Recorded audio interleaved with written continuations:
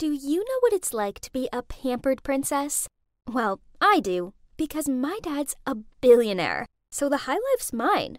Not only did we live in a 5-story mansion, but I grew up never having to lift one of my pretty, perfect, delicate fingers.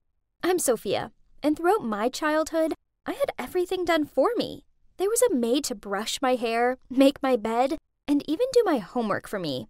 I didn't even have to search my walk-in wardrobe for a daily outfit, as I had my own personal stylist for that. So what? I'm spoiled. But I can't help being so perfect. I'm far too gorgeous to be stuck in a stuffy classroom studying. Not when I could be partying or schmoozing with the stars at swanky cocktail balls. But then, one morning, after a particularly crazy night out, I arrived home with a makeup-smudged face and only one shoe. Dad frowned at me, and then he said, "Sophia, you can't carry on like this. You're going to college, starting next week." "But, Dad, I don't need to go to college. School sucks. Plus, we have enough money to last us several lifetimes. Let's just travel and have fun." But Daddy insisted I couldn't just sleep all day and party all night. Ugh! So, I decided to major in interior design for now. Some of the course was okay. I mean, I liked the pretty fabrics, but I just didn't see the point in being there. So, after a month, I dropped out and planned a long trip away with my besties. But there was one tiny problem, as paying for this trip would cost way more than my allowance could cover. So, I had no choice but to don my best puppy eyes look and ask my dad for money. "Daddy, please. College just isn't for me. But I really feel that going away for a while will help clear my mind." He snorted. "I highly doubt that, Sophia. You're lazy, self-centered, and you rely entirely on everyone to support you. You're 20, for God's sakes, so act like it." I pleaded back. "But Daddy, I just want to have some fun with my friends." "Then get a job, and spend your own money on whatever you like. But if you carry on behaving this way, then don't expect any more handouts from me. You're lucky that I still haven't kicked you out, Sophia. But soon—" "What? That's so unreasonable. He was my father. It's his duty to support me. Jeez, did he not love me at all?" I was so mad that I shouted, "You're just some sad, selfish old man!" Then I stormed out of there. I was instructing my maid to pack my suitcases when my mom came in and handed me a bank card, saying it's a secret between us two. "Yay! Thanks, Mom. Now let the dream voyage begin." Wow, it really was heaven to me, with cocktails in the pool and lazy beach days. Well, at least, that wasn't until my friends said they wanted a day exploring. It was hot and sticky out there, but I didn't want to be left alone, so I reluctantly tagged along. We ended up in this small forest area, and I chose to sit under a parasol while my friends went to take a dip in the nearby waterfall. Because, duh, I wasn't ruining my hair for anyone. I didn't understand how this could be anyone's definition of fun. I just hoped that my friends would hurry back. Then I heard footsteps. I turned around, thinking it was the girls, but instead, there were 2 men with balaclavas on. Oh no, this couldn't be good. I jumped up to my feet and began to run, but my designer sandals weren't made for swift exits, and soon they caught me. I screamed out as a smelly cloth went over my mouth. After that, the world began to darken around me. I flickered my eyes open. Geez, it was so sunny. Where were my sunglasses? That's when I heard 2 voices, and I remembered being kidnapped. I heard the one man say, "Got her phone?" The other replied, "Of course. I don't want to upset the boss." I was so scared that I pretended to still be unconscious. Then suddenly, I heard the sound of the engine starting.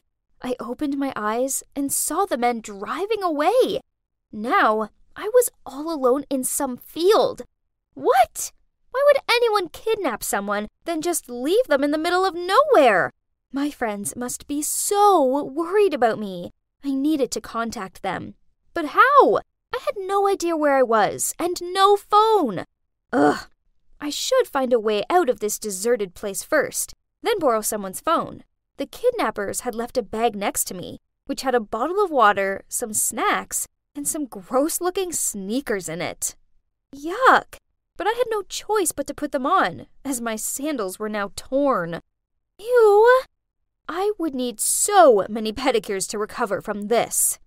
I took the bag with me and started walking. After what felt like hours of torture, a farmhouse finally came into view. I whooped with joy and knocked on the door, but no one answered. I know trespassing is wrong, but this was an emergency, so I pushed the door open and ventured inside. I was just going to make a quick phone call, then I'd leave. But then I accidentally stumbled and knocked over a vase. A smashing sound broke the silence. I panicked and was about to run away, but from upstairs, a man came down and shouted, "Stop! Thief!" Before I could explain, he grabbed my hand and pulled me back. I tried explaining that I wasn't a thief, but he gave me a skeptical look and said, "Well, in that case, you can leave once you've paid for my vase. That's a collectible." What? This ugly thing? Ugh! I told him I would as soon as I made a phone call, so he doubtfully passed me his cell. I stared at it. Turns out I have never cared to remember any of my friends' numbers. I then thought about calling my parents, but no way. I was mad at Dad, and asking for his help right now only meant accepting defeat. No, never. I told the man I would pay when I got home, but he refused to let me go. After a while of arguing, he forced me to stay and work for him until I paid it off. He even made up an agreement and made me sign it. And what other choice did I have? Yep, I was completely stuck here. This was the worst day of my life. He said his name was Manson. Then he showed me where I'd be staying. This had to be a joke. It was a barn. Literally. There was an uncomfortable-looking bed in there, and I could hear horses neighing in the barn next door. Was he kidding me? I was sitting there in despair when my stomach rumbled with hunger, so I barged into the kitchen and ordered Manson to make me some food.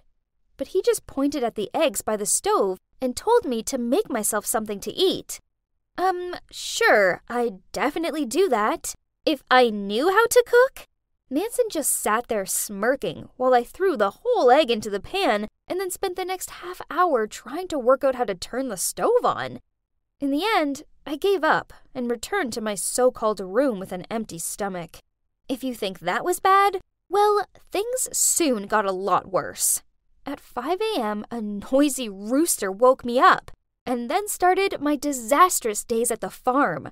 I accidentally dropped the bag of seeds onto the floor and got them in my hair, so the chickens chased me around the pen to get to them. I slipped over in the pigsty. Ew! I chipped a nail cleaning out the rabbit hutch. I even fell into horse manure. It was awful. Then on top of it all, Manson was so rude. He just laughed at me struggling with everything. But then one day, it all got too much for me. I was exhausted and felt so dizzy that I stumbled and broke 2 baskets of eggs. It really hurt so bad, and I was even in tears, thinking Manson would be mad. But instead, he ran over to check on me. Then, he even cooked me a nice meal and told me that I'd been doing a great job, despite the accidents. Whoa, what's with this personality change? So, maybe he wasn't as bad as I thought?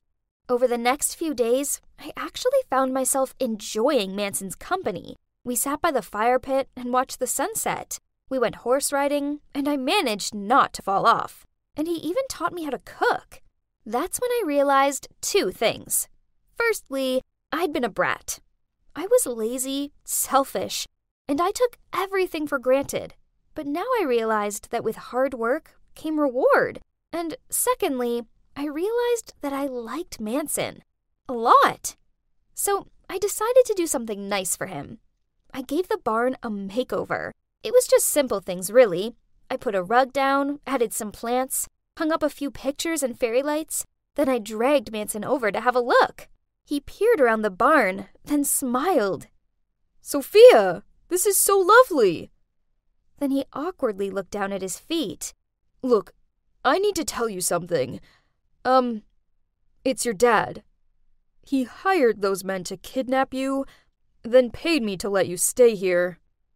I laughed over that ridiculous joke, but then he continued. Your dad wanted you to change your outlook on life and understand the value of money. He only has your best interest at heart. Wait, was this all just a setup? With teary eyes, I looked straight at Manson and said, I was going to tell you that I have feelings for you, but I suppose you don't feel the same. I need to go. Please tell my father to send someone to pick me up ASAP, unless he's okay with me walking all the way back home without any phone or cash. Then I hurried out of there. He shouted after me, but I ignored him. I was so angry and upset. I continued walking until a car eventually pulled up alongside me. It was our family's driver. He took me home. Then I locked myself in my room, refusing to come out. It took a few days for me to calm down enough to go confront my father. And when I did, well, I found myself running into his arms and telling him how sorry I was. He looked so shocked. I finally realized that my dad only did that because he loves me, and he wanted me to see the true values of life. I told him I would resume my studies at college, but there was something else I needed to do first. I showed up at Manson's doorstep with some carrots for the horses and a new vase. On seeing him, he grinned, then gave me the biggest hug. Guys, life isn't all about designer clothes and expensive holidays. Sometimes a stinky farm full of even stinkier animals and a cute guy, well, that can be the best place in the world. As for the future, well, Manson and I are both taking it slow and seeing where it goes.